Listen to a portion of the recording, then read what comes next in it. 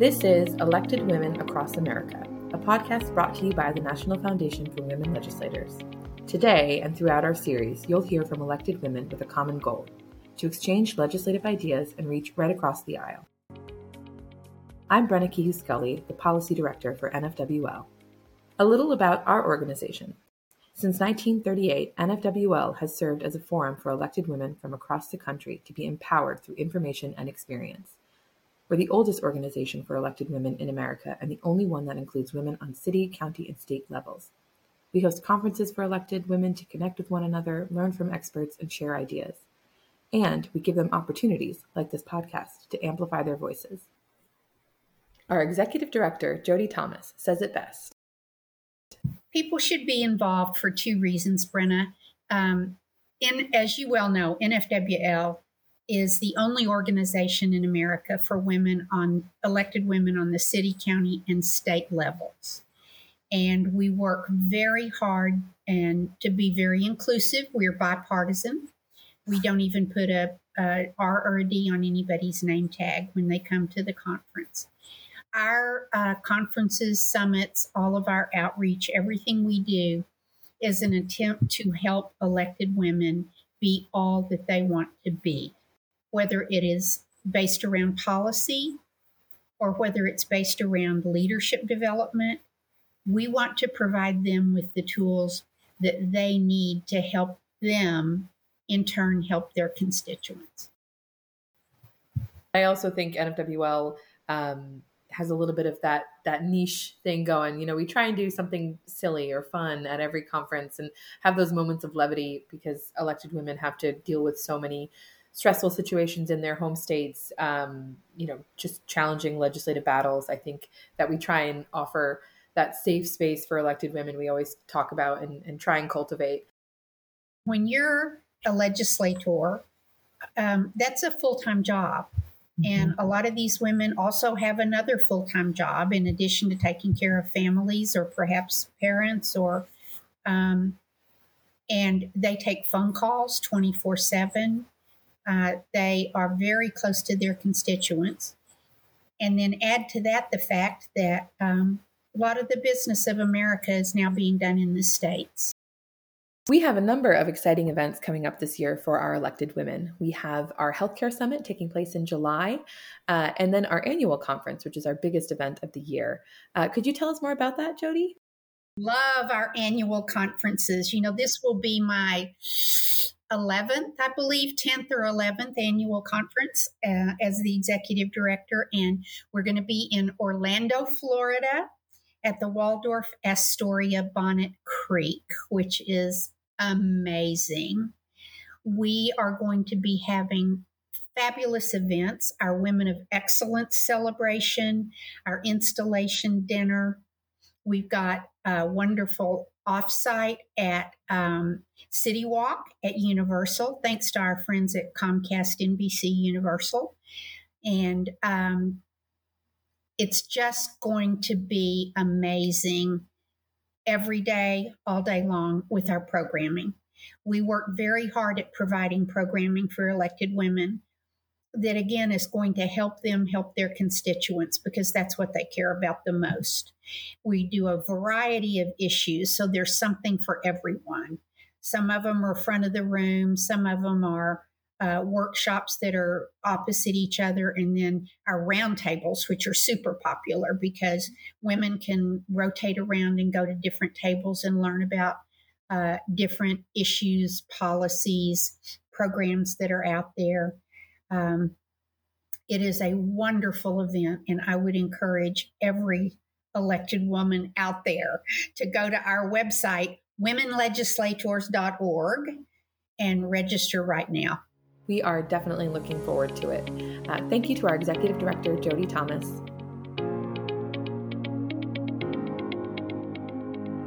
Well, it was 2008, I guess, was the first time I really decided to run. Senator Katrina Shealy of South Carolina knows well what it means to be the only woman in a room full of men. You know, I don't know what I expected. You know, I'd never been in elected office and to go straight into the state Senate. And there's 46 senators in South Carolina. and there were 45 men and me. Wow. And, you know, the Republicans had a majority. So we sit by seniority. So I was sitting on the back row on the Democrat side because we have to spill over to that side. So I kind of felt out of place, maybe. In 2015, after a male colleague in the Senate called women a lesser cut of meat, she took to the South Carolina Senate floor to deliver this message. To the women and young ladies in this chamber today, and all of those who may be listening, you will experience roadblocks and challenges. Don't be discouraged, and don't give up. And don't you dare let anyone tell you that you are less than what you are. We hadn't had women in there so long. They didn't even have a restroom on that side of the chamber. You had to go out and around through the antechamber wherever anybody could go. Wow. And so, you know, that's changed a little bit now because now we have 5 women. But they didn't treat me different. They just didn't treat me at all. You know, it's kind of like, who is this woman? You know, they'd say, gentlemen of the Senate, please rise. They'd forget I was in there. Yeah. And, but we've changed that. Yeah. They know I'm there now. Yeah, they do. Today, 5 women sit in the South Carolina Senate, but the state ranks 47th among all states when it comes to the proportion of women in its legislature. So now we have 5, and we call ourselves the South Carolina Sister Senators. You know, we stick together on the issues that are important to women and families and, you know, those type of things. Now, we differ on a lot of things, but we don't go against each other. It was a solidarity that I felt at NFWL's annual meeting last November in Charleston, a camaraderie between party lines. There was a real sense of support between the women that I really respected, and it was really cool to see. Yeah, we take care of each other. Those men better not mess with us. Senator from Lexington, Senator Shealy, what purpose do you rise? Move to carry over. The bill that you're about to carry over is one in Fairfield about a Piedmont Gateway Scenic Byway. Yes, sir. Is there a reason we couldn't take that up now? Yes, sir. Is it a reason you could state out loud? Yes, sir. Earlier this year, a TikTok circulated of Senator Shealy on the South Carolina Senate floor. Because we can't take up bills to help children. We can't take up bills to curb domestic violence. We can't take up bills to change human trafficking. We can't take up bills about hunger in schools. We can't take up bills for a lot of things. So I really don't see any need to take up a bill to name a highway. My grandson, who's 14, sent me a text message and said, "Meemaw, you just went viral. You got more hits than the Queen." I normally don't talk in the Senate. I'm normally pretty quiet until I get really mad. Yeah, when you make me mad, I've had it. Yeah. And so when I got to one senator, he said, "Why are you carrying over my bill? It's only a road naming." And that's when I just went off. I said, "You won't let me feed children, protect human trafficking. You won't let me do this. You won't let me do that. But you think I'm worried about naming a road?" Yeah. And, you know, that's the part that really went viral. You know, Yeah. I'm not worried about your road. I think that's why it went viral, because it really does resonate. I think you hear a lot about people being frustrated with politicians because nothing gets done. And here you are, a politician saying, yeah, and it's driving me crazy too. I'm trying to get real things done. And we're talking about... You want to name a road? There are times, as an elected woman, when you can't always stick to party lines.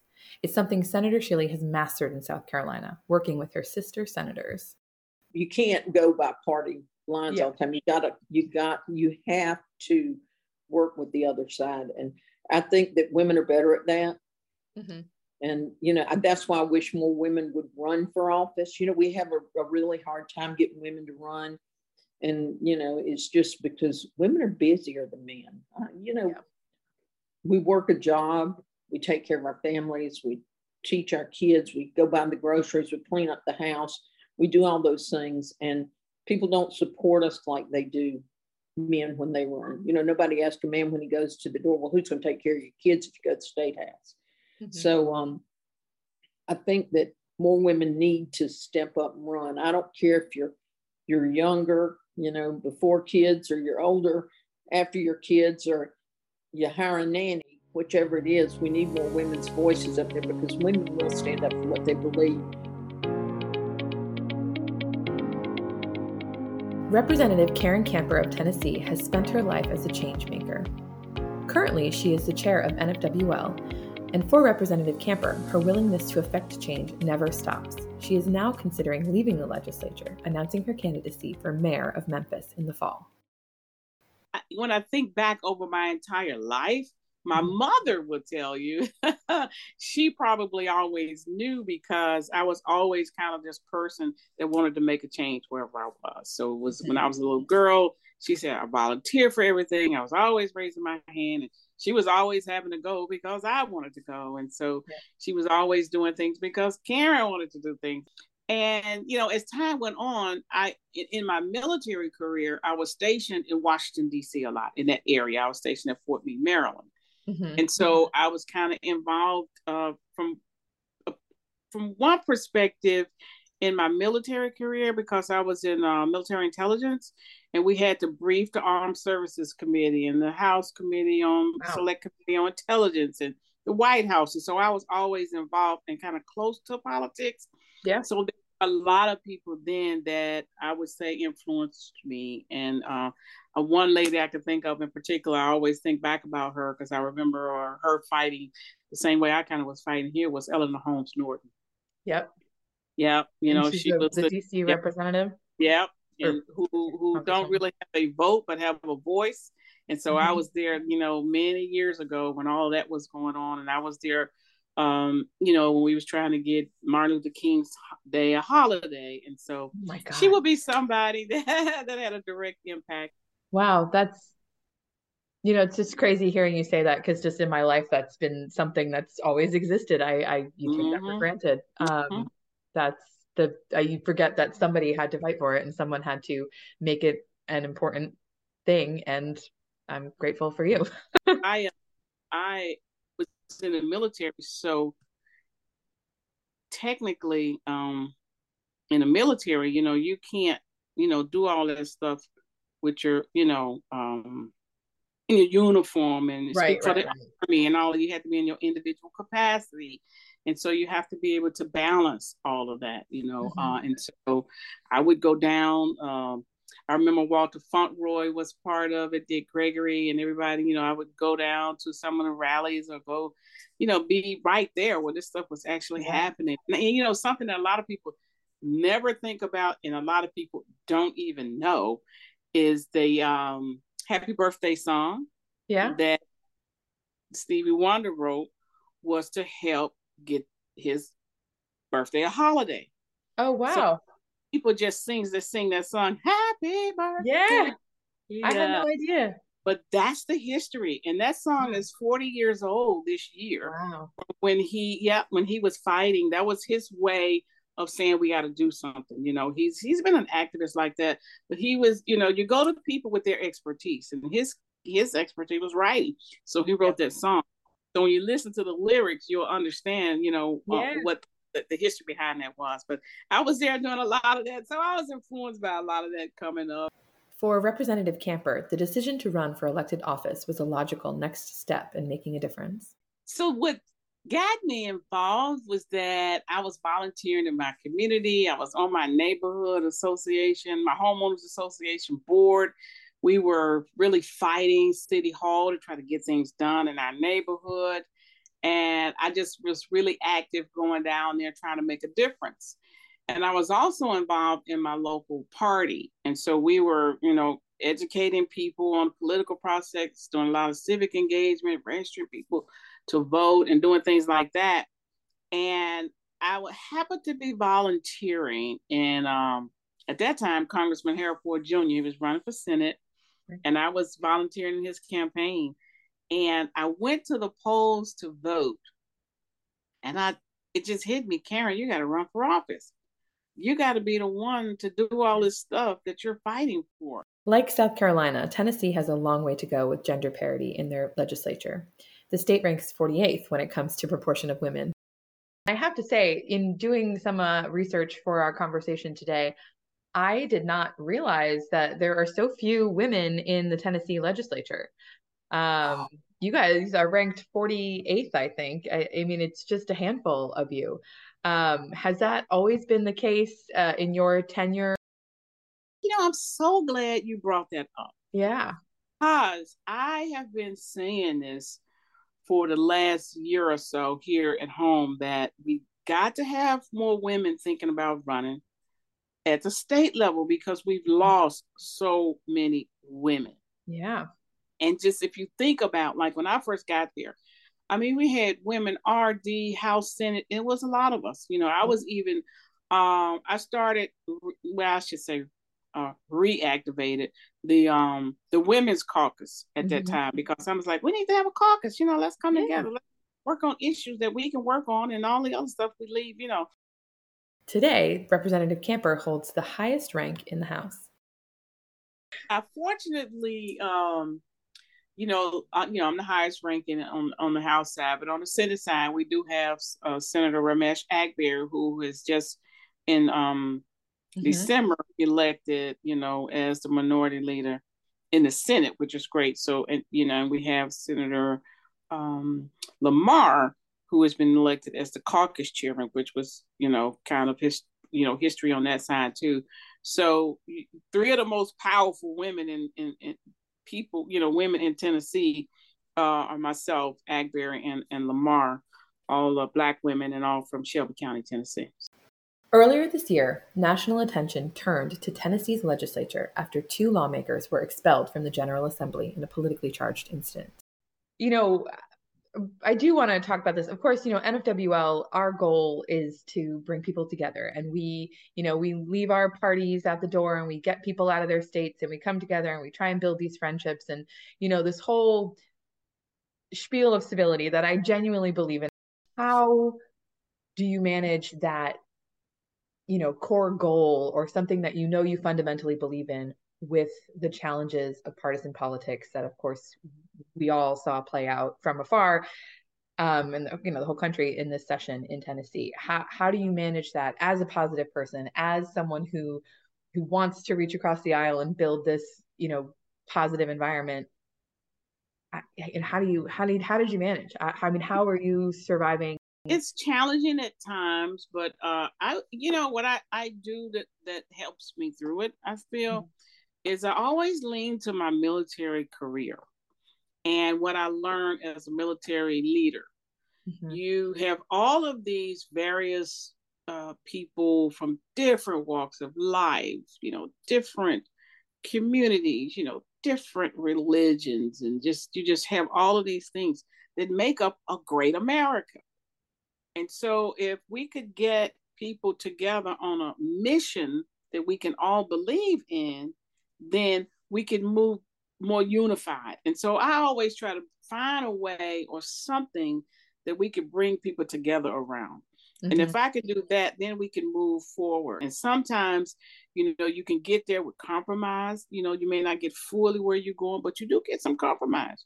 You do get a chance to not get all of what you want, but you got at the table, you're able to talk about it. You're able to change the narrative to some degree. So maybe in this bill, we didn't get it, but in the next bill, we may. So you have to think long-term, about moving things forward. Still, Representative Camper remains hopeful. And so it takes a lot of time and work and energy, but I'm an eternal optimist. And I always feel that there is a silver lining somewhere in that situation. And if we find that silver lining, I need to get people on board with that.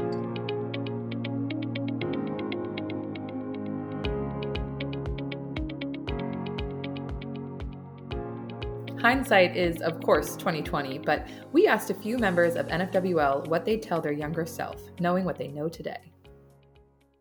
I would have run when I was younger. What I would advise my fellow colleagues to do is find something, one thing you're passionate about. And you don't have to go in and think you're passionate about everything that comes up, because I care about the sand that's going off in the ocean, and I care about paving the roads, and I care about and I'm going to vote the right way on all those things, but I can't be passionate about everything. So find one thing you want to be passionate about, whether it's families or whether it's law enforcement or whether it's, veterans or whatever, and be so passionate about that when you walk in the room, everybody knows that's the center for the children. That's the center for the veterans. Oh, that's the center that takes care of the women in domestic violence. I mean, people will know you by what you accomplish. Let's see, what would I tell myself? Trust yourself. You just gotta trust your judgment. Yeah. You just gotta trust. This has been Elected Women Across America, an NFWL podcast. We'll continue to bring more stories from the women who serve. If you'd like to hear more from the elected women of NFWL, you can listen to episodes of Elected Women Across America on Apple Podcasts.